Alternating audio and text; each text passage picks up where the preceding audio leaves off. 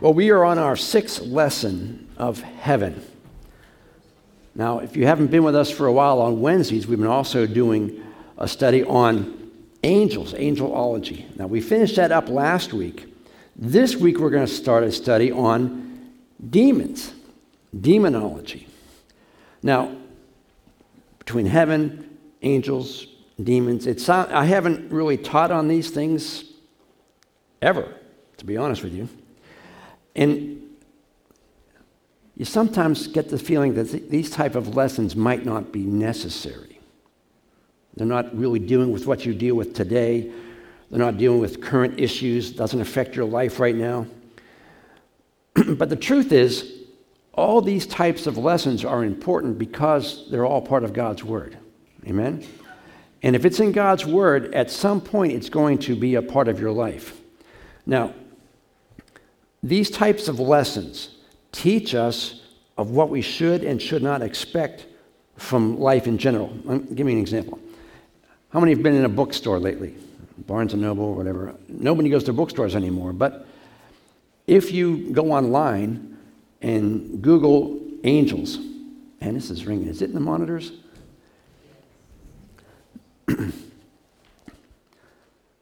Just kill the monitor and just have it in the house. Is that better? Not ringing? If you go to Amazon and Google angels, you will find pages and pages and pages of books on angels. Same thing with demons, same thing with heaven. The problem is, most of those are not biblically based books. And if you read them and you believe what some of them say, you may get a very false impression of what God's Word actually says. It may lead you down a path that walks you away from what God says. I think I mentioned this earlier, that one of the things that a lot of people believe is that when you die, you become an angel. How many know it's not true? Some people believe that when you die, you get wings. If you watch that, It's a Wonderful Life, right? If you do good works, you get wings. It's nice to believe that, nice to watch that movie, but that's not exactly how it works. You may think that everyone gets to go to heaven regardless of what you believe as long as you're sincere. How many have heard that phrase before? Doesn't matter what you believe. As long as you are sincere and you're believing it, you'll make it. If you don't know what God's Word says about these things, you may be tempted to be drawn away into things that sound good, sound logical, but they're not biblical, in which case it will slowly drag you away from the truth. How many believe that heaven is one big church service? And it's boring. Not what heaven's like. We've talked about that. If you believe that angels don't exist, or demons don't exist, or they don't have any power, that will affect what you do, because what you believe dictates how you live. If you believe these things, it will dictate how you live. So we want to study these things, make sure we're always on firm biblical ground when we teach them, so that when conversation comes up or a story or a movie comes out that sounds good, looks right, we have to be discerning and understand that it may not be true. I thought about it, churches and Christians don't wake up one day and automatically get rid of the Bible. How many know that? It's a slow process, a little bit at a time, a little bit of false here, a little bit of false there, until eventually the false takes over and the truth is gone. So we want to make sure that we basing all these studies in that things are important in our life. If they're in God's Word, they're important. So that being said, let's continue our study on heaven.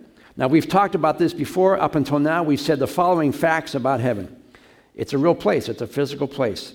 It's a location. How do you get there? What's there when you're there? Heaven is permanent, and who is going to be there when you get there? We also learned that the moment you close your eyes here, you die here, you're escorted by angels to heaven, and you're greeted when you arrive. You will have things to do. You will have jobs. You will have work when you get there. It's not one big church service. There are things to do. And last week we talked about your bodies are imperfect now, but when you get there, they will be perfect, immortal, incorruptible. You will also eat. And you will have some form of this physical body now that people will recognize. So Today we're going to focus on another big event that happens in heaven. Now, we've taught about this a little bit before, but we're going to go a little bit further today, and that is rewards. We talked a little bit about this with the kids today, the teens. How many of you like to watch the award shows on TV? I don't watch them much anymore, the Oscars, the Emmys, those type of things. I looked it up. There's at least 15 different award shows that Hollywood thanks themselves for. Pretty good, huh? And there's probably more than that. That's just the list I found. Because no matter what people may say, everyone likes to receive a reward. Everyone likes accolades. Everyone likes appreciation. How many remember, well, I probably don't remember, but you've heard of the story of Jim Thorpe. Olympic runner, 1912. Had his medal taken away from him because at some point he was a semi-pro athlete, which disqualified him from that. And I looked this up. If you look online, there are a lengthy list. I didn't realize this. I list pages of people and countries that have lost medals because they were disqualified from the Olympics. I didn't realize that. So it's possible to lose reward here and in heaven. Now, why do people compete? Why do people train their lives for the Olympics? Why are there football games and baseball? Why do people have competition? Because they want to win. They want to be the one who gets the reward. Now, the Bible tells us there are not only rewards in heaven, but we should want to receive them. It's not a bad thing to want a reward from God. It's not prideful. It's not encouraging. God wants us to want that reward. The word reward is used at least 36 times in the New Testament and many more in the Old Testament. And here's just a few. Ruth 2:12 says, "May the Lord, the God of Israel, under whose wings you have come to take refuge, reward you fully." 2 Chronicles 15:7, "And now you men of Judah, be strong and courageous, for your work will be rewarded." Psalm 58:11, "Then at last everyone will say, there truly is a reward for those who live for God." Matthew 16:27, "For the Son of Man is come into his Father's glory with his angels, and then he will reward each person according to what he has done." Colossians 2:18, "Don't let anyone who delights in false humility and the worship of angels disqualify you from the prize." And the King James uses the word reward. And Revelation 22:12 says, "Behold," this is Jesus talking, "I am coming soon. My reward is with me, and I will give everyone according to what he has done." So guess what? There's going to be an Oscar show for Christians.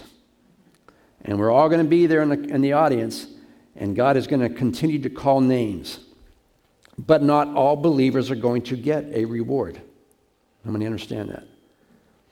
2 Corinthians 5:10 says, "For we all must appear before the judgment seat of Christ, that each one may receive what is due him for the things while done in the body, whether good or bad." Now, I think we've talked about this, and I'll recap it quickly. There's two judgments. There's the judgment seat of Christ, and there's the great white throne judgment. The judgment seat of Christ is only for Christians, and this is the place where God dishes out the rewards for the life we've lived here. He analyzes all the things that we've done. He pulls out his book. He looks at everything we've done as a believer, and we are either rewarded or not at that point. The great white throne judgment is only for non-believers, and that is where God says, okay, you think you can get in by your good works? Let's look at them. Let's look at your good works. And the first time that the sin is presented in the person's behalf, God's standard is perfection. They don't make it, they go to hell. So the judgment seat of Christ is for believers, and that is where God dishes out the rewards. 1 Corinthians 3:10 says, "Because of God's special favor to me, I have laid the foundation like an expert builder. Now others are building on it. But whoever is building on this foundation must be very careful. For no one can lay any other foundation than the one we already have, in Jesus Christ. Now everyone who builds on that foundation may use gold, silver, jewels, wood, hay, or straw. But there is going to come a time of testing at the judgment day to see what kind of work each builder has done. Everyone's work will be put through the fire to see whether or not it keeps its value. If the work survives the fire, that builder will receive a reward. But if the work is burned up, the builder will suffer great loss. The builders themselves will be saved, but like someone escaping through a wall of flames. The works that we do as believers, we talked, it was kind of a God thing. Our youth lesson was on Ephesians 2:10. Everyone knows Ephesians 2:8 and 9 is for by grace you've been saved through faith, not of works, lest any man should boast. Verse 10 says, however, you are called to good works that God has prepared for you in advance. And so there are things that God has called us, every believer, to do. There are good works that God has prepared for each one in advance to do. We are required to do those. If we don't do them, no reward. If you do them wrongly, no reward. If you do them with a wrong attitude, no reward. Now, what do I mean by that? If you do something because you like to be patted on the back, you want the recognition of people, man, this is still ringing.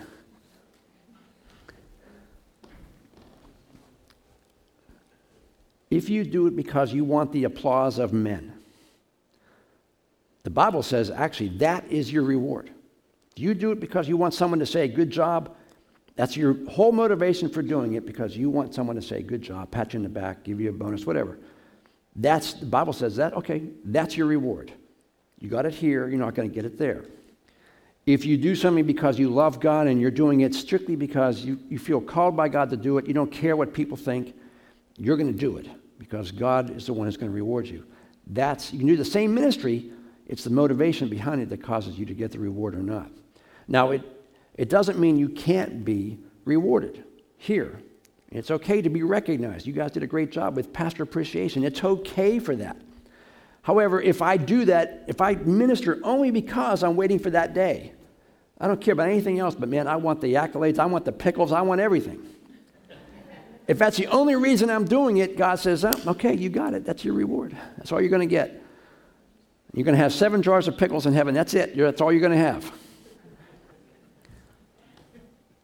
But if you do it with the right motivation, because God has called you to do it, not because you really want people's approval, it's great if you get it, but you're not doing it for that.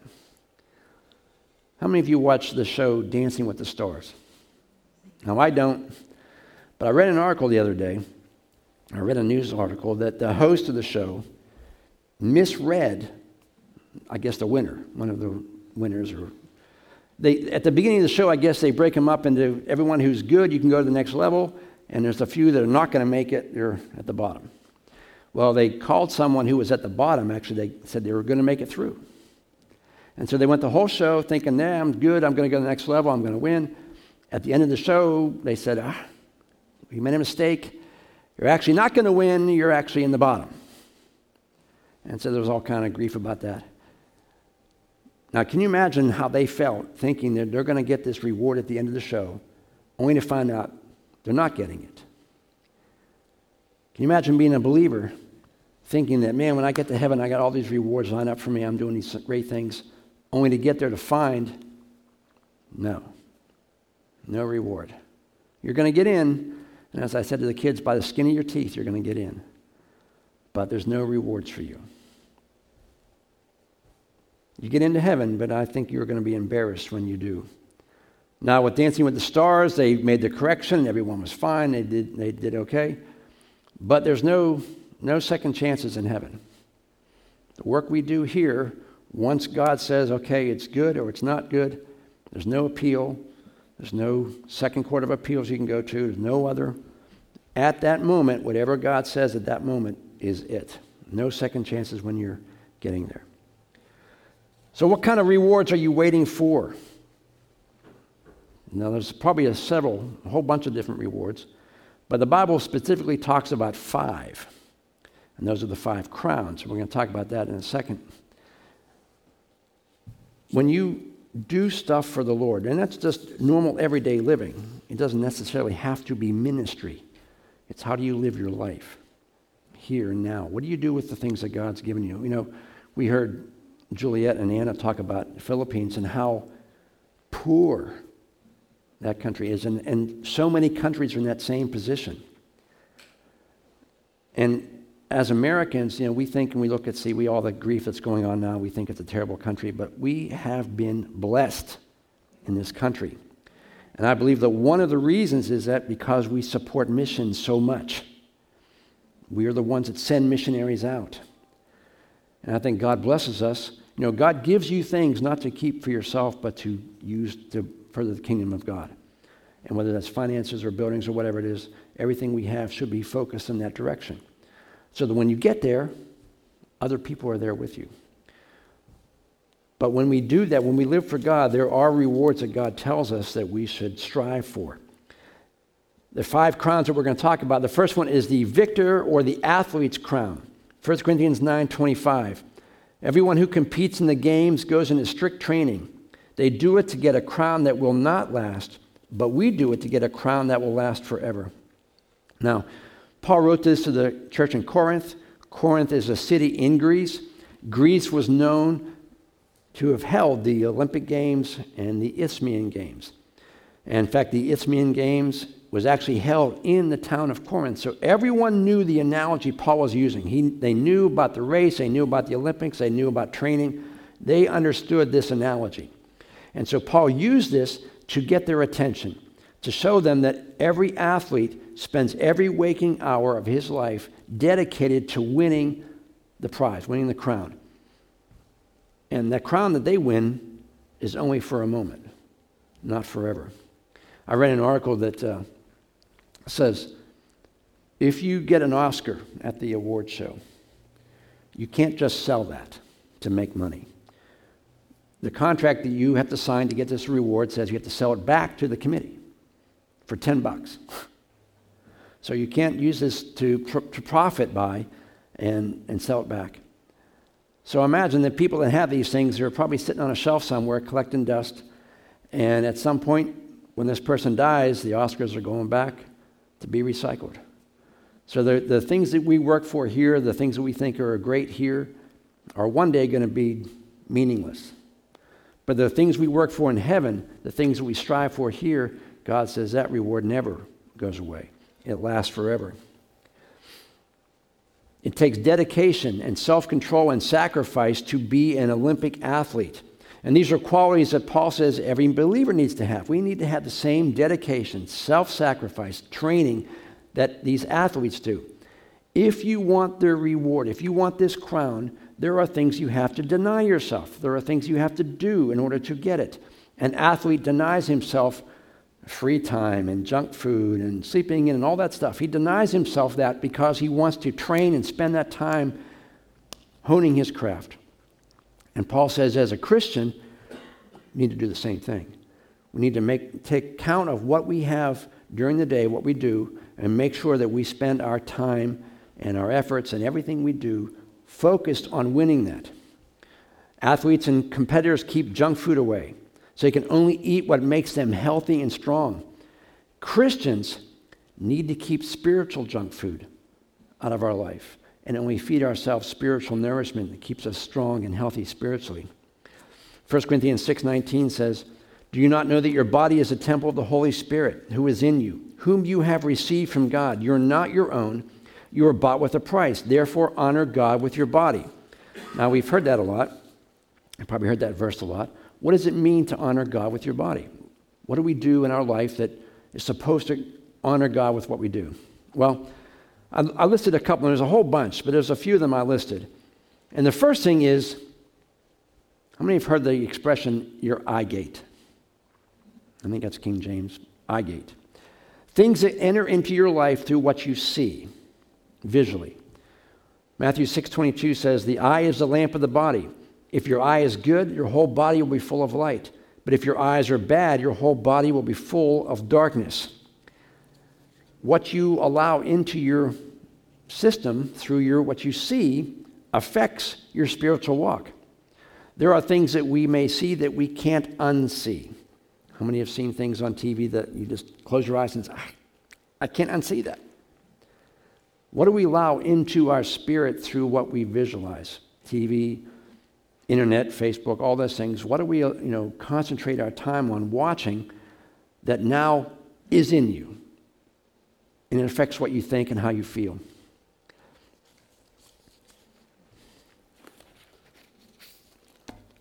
We watch, sometimes we watch those crime shows, 24 Hours, Dateline, those type of things.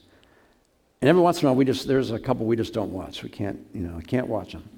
Usually they're involved with children or something like that. We can't watch it. Because once you watch something like that, it's always there in your mind. You close your eyes, and the enemy brings it back to your mind. You can't unsee some things. You can't unlearn some things. So we have to be careful and monitor what we allow into us spiritually. The second thing is you can't treat your bodies with contempt. Alcohol, drugs, bad food, sexual immorality, all of these can lead to a sick physical body, which makes you unable to keep up with what God wants to do for you.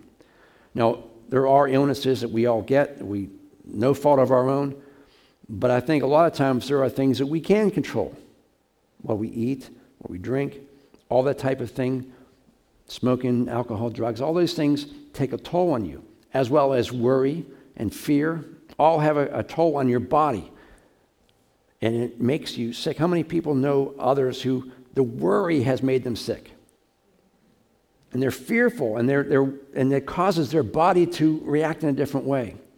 So we need to make sure we're trying at our best to treat our bodies well. Can't stave off everything, but there are things that we can do to make our bodies more healthy. And the third part that I just want to talk about is the attitude that we have when it comes to striving for the prize, striving for the crown. Attitudes, tempers, self-control, all affect your ability to win, all affect your ability to strive for the best. How many we know, professional athletes that their attitudes and their tempers and things they do off the field affect their being able to play? They've got expelled from the game, or they got arrested or whatever. Their attitudes and their tempers and everything got out of control, and it affected their ability to play. Self-control is a fruit of the Spirit. And an athlete shouldn't have an attitude or a bad temper that takes his attention away from training. How many know people that just automatically have a bad attitude about things or a bad temper? You're afraid to say something because you know they're going to fly off the handle. Well, as Christians in training, we want to receive that crown. The Bible says we need to be self-controlled about that. We need to be able to control us and let the fruit of the Spirit have that in us. Training for a game or living the Christian life should be one that is self-controlled. There's a lot of things that athletes don't do. So they prepare for the race. But there's also a lot of things that athletes do have to do in order to win. So we know what we can't do. What are things that Christians should do? And again, these are all involved in self-discipline. I shared with the kids this morning, how many of you really enjoy getting up very early in the morning on Sundays and coming to church? When that alarm clock goes off, it's like, do I really have to go today? And the answer to that is yes, by the way. But at 6 or 7 o'clock, whenever it is you wake up, you don't physically want to do that. But you have self-control enough to overcome that feeling to do what you know you need to do. An author from the early 1900s said this. His name is Elliot Hubbard. He said, self-discipline is the ability to do what you should do, when you should do it, whether you feel like it or not. So there's a saying now in politics that, if you've seen it, it says, facts don't care about your feelings. How many have seen that? Something that's factual doesn't change because you feel different about it. And a lot of times when God says these are things we should do, your feelings have no bearing on what God says. You see what I'm saying? If God says do it, it doesn't matter how you feel about it. The Bible says we should do it, so we have to do it. Hebrews 10:25. And let us not neglect our meeting together as some people do, but encourage and warn each other, especially now that the day of his coming back is drawing near. Do we realize that Christ could come back at any moment? I mean, literally any moment. Before this church service is over, the rapture can happen. If that's the case, the Bible says you need to meet together more often, anticipating that day. And then Titus 2:11 says, "For the grace of God that brings salvation has appeared to all men. It teaches us to say no to ungodliness and worldly passions," so we know what we can't do, "and to live self-controlled, upright, and godly lives in this present age," things we have to do. Now, self-control requires us, or self-discipline requires us to be Spirit-filled. How many understand that? To be able to initialize self-control, since it's a fruit of the Spirit, you have to be filled with the Spirit. The last verse tells us that God's grace teaches us to say no, and as we yield to what God's Word says and the power of the Holy Spirit, we are more easily able to say yes to the things that we know we need to do. And it's at that point when we allow the Holy Spirit to well up inside of us to get us to do the things that God calls us to do, you know you're exercising spiritual self-discipline, and you're now running to get the crown. You're in that race. You're allowing God to work through you. The next one is the crown of rejoicing, or the soul-winning crown. 1 Thessalonians 2:19. Now, I've let you out early a lot of times this past couple of months. And I normally have 6 pages of notes, 5 or 6 today. I have 10 today. So I think you're going to pay me back for all the times I've let you out early. No, I think we might actually get on time. The crown of rejoicing or soul winning, 1 Thessalonians 2:19. "For what is our hope, our joy, or the crown in which we will glory in the presence of our Lord Jesus when he comes? Is it not you? Indeed, you are our glory and joy." Now, Paul wrote this to people in Thessalonica. This crown is the crown we will receive for our witnessing to people and leading them to Christ. Now, if you remember the history of the church in Thessalonica, in Acts, Paul went there in Acts 17 and says this: "When they had passed through Amphipolis and Apollonia, they came to Thessalonica, where there was a Jewish synagogue. As his custom was, Paul went into the synagogue, and on 3 Sabbath days he reasoned with them from the Scriptures, explaining and proving that the Christ had to suffer and rise from the dead.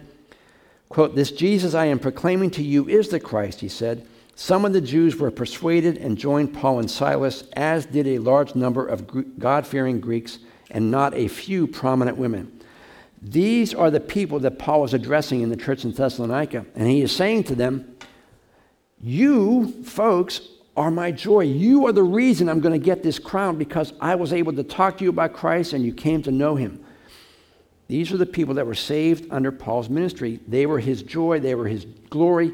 And because of them, he qualifies for the crown. But it's not only for people who you get the privilege of praying with. How many know that? Everyone has a part in someone coming to Christ. Whether you pray for them, you witness to them, you share a tract with them, or whatever it might be, all of that is part of leading people to Christ. 1 Corinthians 3:6. Paul says, "My job was to plant the seed in your hearts." How many have planted seeds in people's hearts and nothing's grown yet? He says, "And Apollos watered it." Maybe you pray for somebody. "But it was God, not we, who made it grow. The ones who do the planting and watering aren't important, but God is important because he is the one who makes the seed grow. The one who plants, the tract, the witness, the prayer, and the one who waters," maybe you're praying for someone that someone else has talked to, "they work as a team with the same purpose, yet they will be rewarded individually according to their own hard work." So you may never actually see anybody come to know Christ, but you've prayed for people and you've talked to them about Christ and you've given them tracts, you've given them Bibles, you've given them books, all of which is watering, watering, watering. And guess what? God is the one who has to bring it up. So when you pray for someone, you may be long gone, and that person comes to know Christ. You still qualify for the reward because you are part of what God was doing through you. Bill Bright, he was the founder of Campus Crusade for Christ. He says this. They asked him about witnessing and how he led so many people to Christ. He says, "Although I have shared Christ personally with many thousands of people through the years, I am still a rather reserved person and do not always find it easy to witness. But I have made this my practice, and I urge you to do the same. Assume that whenever you are alone with someone for more than a few moments, you are there by divine appointment to explain to that person the love and forgiveness he can know through faith in Jesus Christ. So if you're hanging with someone for a couple of minutes, he's saying that God put you there for those 2 minutes or 3 minutes, whatever it is. Believe that that's a divine appointment, and you're to use that time to talk to them. And again, they may never do anything, but you are responsible for planting the seed. God is the one who's going to get it. God's going to want to grow it. Now, I wrote down here, I think all of us will be happy to get that crown for soul winning. But I think more than that, we'll be happy to see the people that are in heaven because we were faithful. Maybe someone you prayed for, they're in heaven. That means more to me than the crown. So not only do we want the crown, we want the people to be there that we've actually prayed for. That'll be the excitement part. That'll be, walking on cloud nine kind of stuff. Next one is the crown of righteousness. Paul was writing his last letter. He knew his time was come. The executioner was outside the gate. And he writes this, 2 Timothy 4:6. He says, "As for me, my life has already been poured out as an offering to God. The time of my death is near. I have fought a good fight. I finished the race and have remained faithful. And now the prize awaits for me, the crown of righteousness that the Lord, the righteous judge, will give me on that great day of his return. And that prize is not just for me, but all who eagerly look forward to his glorious return." I mentioned before that Jesus can come back any moment. How many are looking forward to that? Are you excited? Are you really ready? When someone used to say that to me when I was, 20 or 30 years old, I was like, not yet. Let me do some more stuff before you come. But the truth is, we should all, not only know that he can come, but be excited that he's coming. Do you look forward to that? The word they use, I saw a commentary use is anticipation. Do you anticipate? Are you excited about it? Are you looking forward to it? The article I read about anticipation says that anticipation is shown to have healing properties.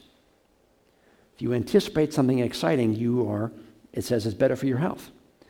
Kind of like on the other side of hope. You have hope, you're encouraged. And of course, there's a song for everything. So there's an old Carly Simon song called Anticipation. How many of you remember that song? And how many remember years ago, they had a commercial with Heinz ketchup? And how many know that Heinz ketchup is the only ketchup? All the other stuff is bogus. It's only Heinz ketchup. But as you know, it's really slow in coming out of the jug. The commercial had that song playing in the background, Anticipation.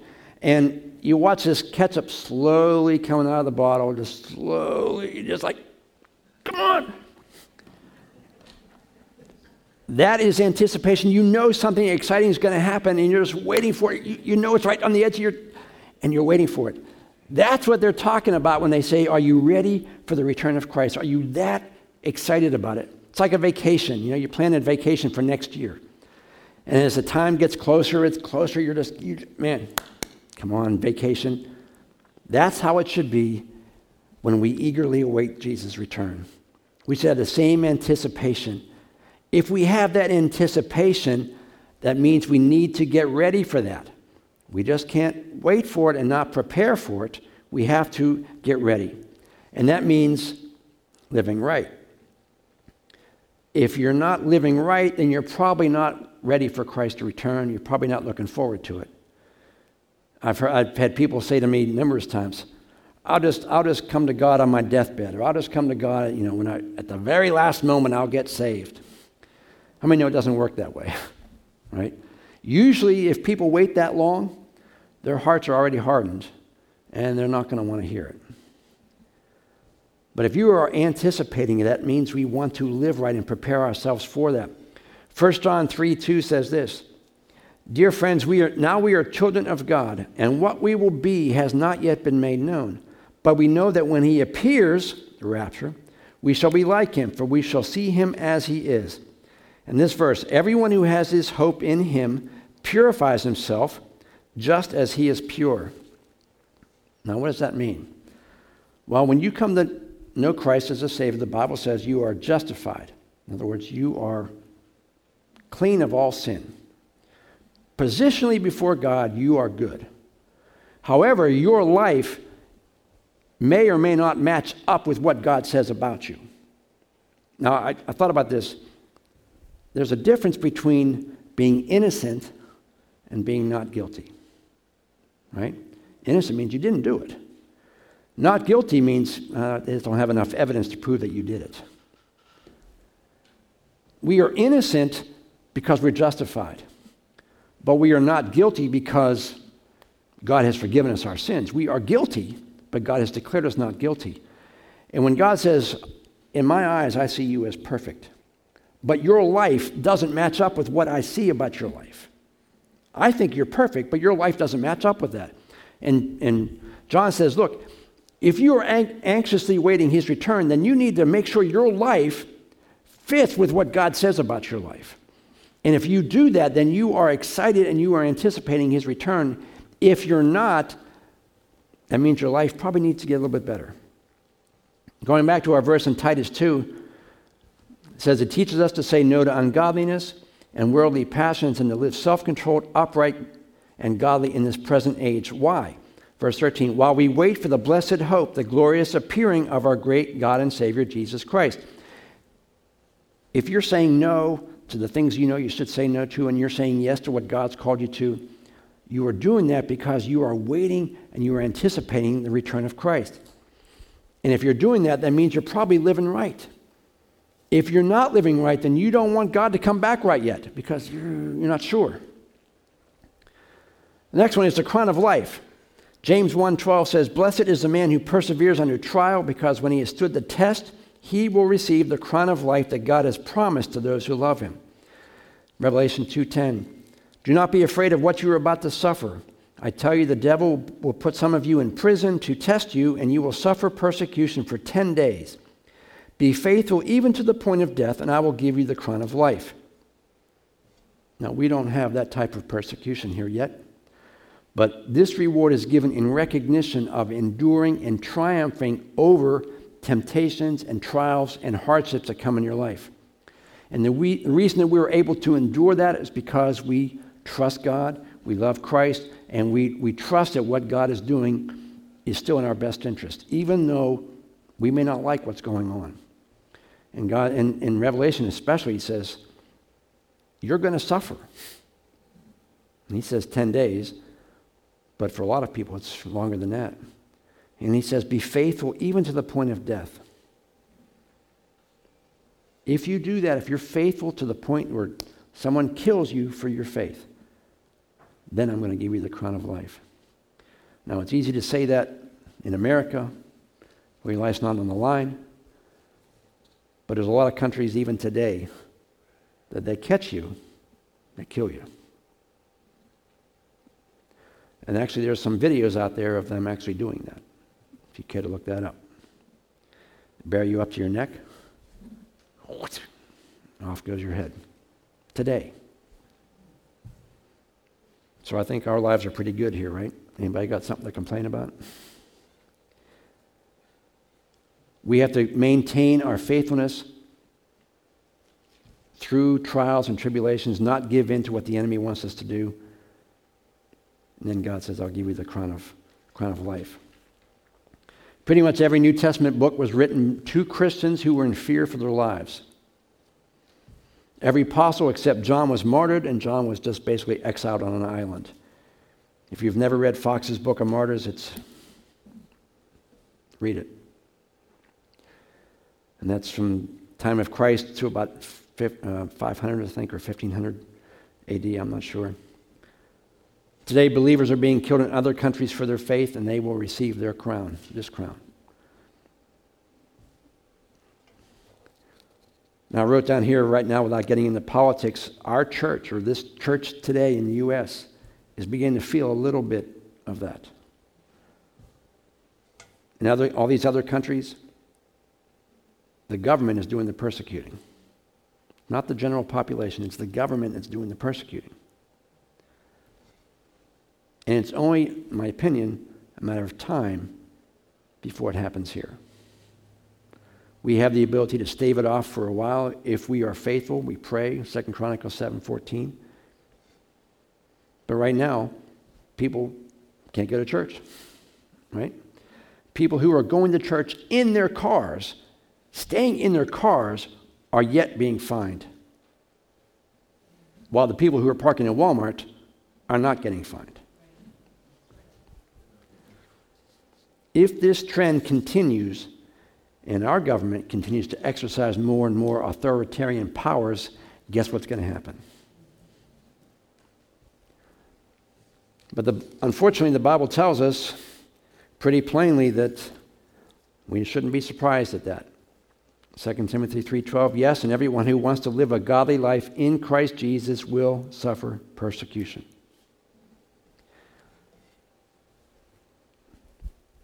If you don't feel some kind of pressure in your life and everything seems to be going great,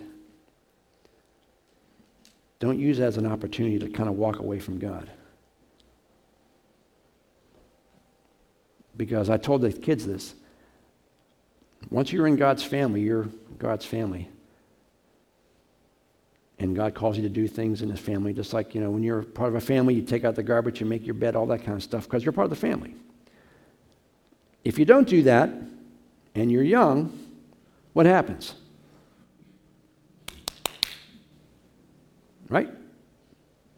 You get spanked. God will spank you to get your attention, because God wants you to be able to endure. And sometimes those temptings and those trials and those persecutions are God's way of getting your attention to, okay, get back on track. The question is, when that comes our way, persecution, are we going to be able to endure it? We've lived awesome. No persecution, really, none. Inconvenience, maybe. No one's life, no one's property, no one's job has been threatened because you're a Christian. But if it comes, and they say, recant or die, or recant or lose your job, or take the chip or not eat, are we going to do it? The last one is the crown of glory. 1 Peter 5:2 says, be shepherds of God's flock that are under your care, serving as overseers, not because you must, but because you are willing, as God wants you to be, not greedy for money, but eager to serve, not lording it over those entrusted to you, but being examples to the flock. And when the chief shepherd appears, you will receive the crown of glory that will never fade away. Now, this crown is for not just for preachers. This is for anyone who is shepherding other believers. Sunday school teacher, pastors, small group leaders. If you're shepherding and you're teaching and you're instructing other people, people that are in your sphere of influence, maybe it's your family, shepherding your kids, you're shepherding your spouse. If you do that faithfully, the Bible says that's the crown of glory. Whenever you have the ability to teach or lead others, we should lead or teach them because we want to, not because we're mandated to do it, and we don't, the Bible says you don't lord it over them. You do it because you want them to learn and grow. You want them to become mature. When you have kids, you don't lord it over them. You do things, you teach them, you train them, you get them to do stuff. Why? Because you want them to grow and become responsible adults. And when we teach the Bible, whatever it is we do in ministry, you want that person to grow. You want that person that when you're gone, I used to tell this when I did the kids back home, I said, our goal is to teach you to the point that when you are by yourself and you are surrounded by people who aren't Christians, there's no preachers around, I'm not around, no one's there, and they're trying to get you to do something, do you have the guts to say no? Do you have the ability to stand and know what you believe when everyone around you doesn't? That's what our goal was, and that's what every church's goal was, to prepare you to live in the world. Now, suppose we get all these 5 crowns. What do we do when we get them? Do we have a mantle? Put them on? No. Do you think we wear them? That'd be kind of weird wearing 5 crowns, right? Nope. The crowns are actually rewards that allow us to present them to Christ, Revelation 4:10. The 24 elders fell down before him who sits on the throne and worship him who lives forever and ever. They lay their crowns before the throne and say, "You are worthy, O Lord, our Lord and God, to receive honor and glory." Now, I looked that up. Some commentators believe that the 24 elders represent believers. All of us. So all the believers will be there to present their crowns to Christ. Can you imagine showing up? You ever show up to a party that everyone has a gift but you? Or you have a gift that's kind of... I saw a TV show once where one person brought a gag gift and everybody else brought a serious gift. And of course, that was humiliating to the guy that brought the gag gift. Can you imagine being in the crowd and not having anything to lay at Jesus' feet?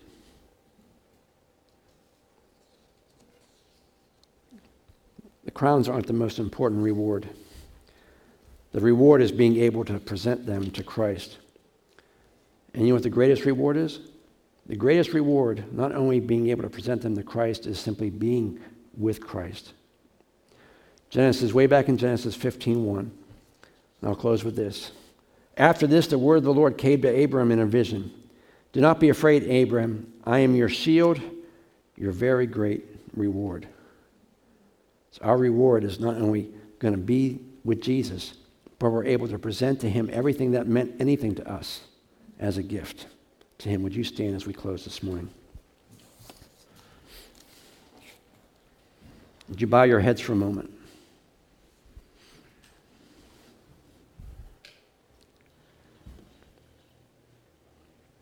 Maybe you're here this morning and maybe you've been a part of this church for a long time or maybe even a short time, but you've never really accepted Christ as your Savior.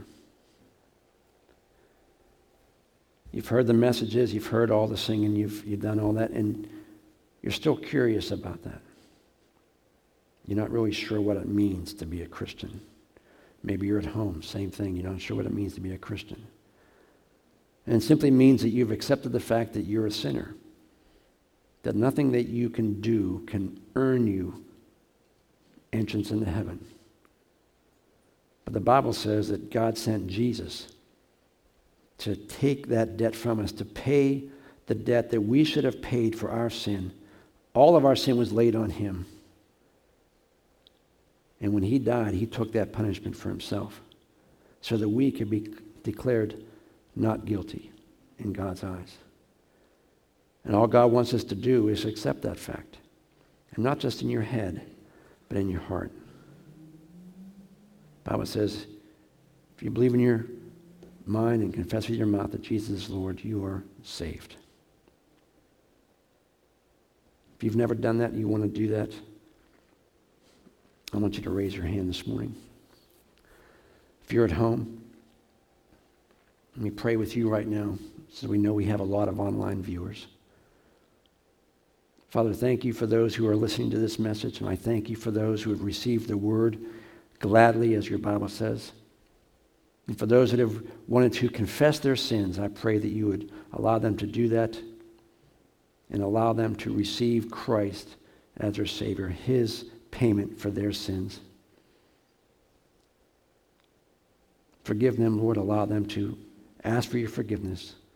And Lord, allow them to open their eyes knowing that they have been forgiven because they've trusted in the finished work of Jesus Christ.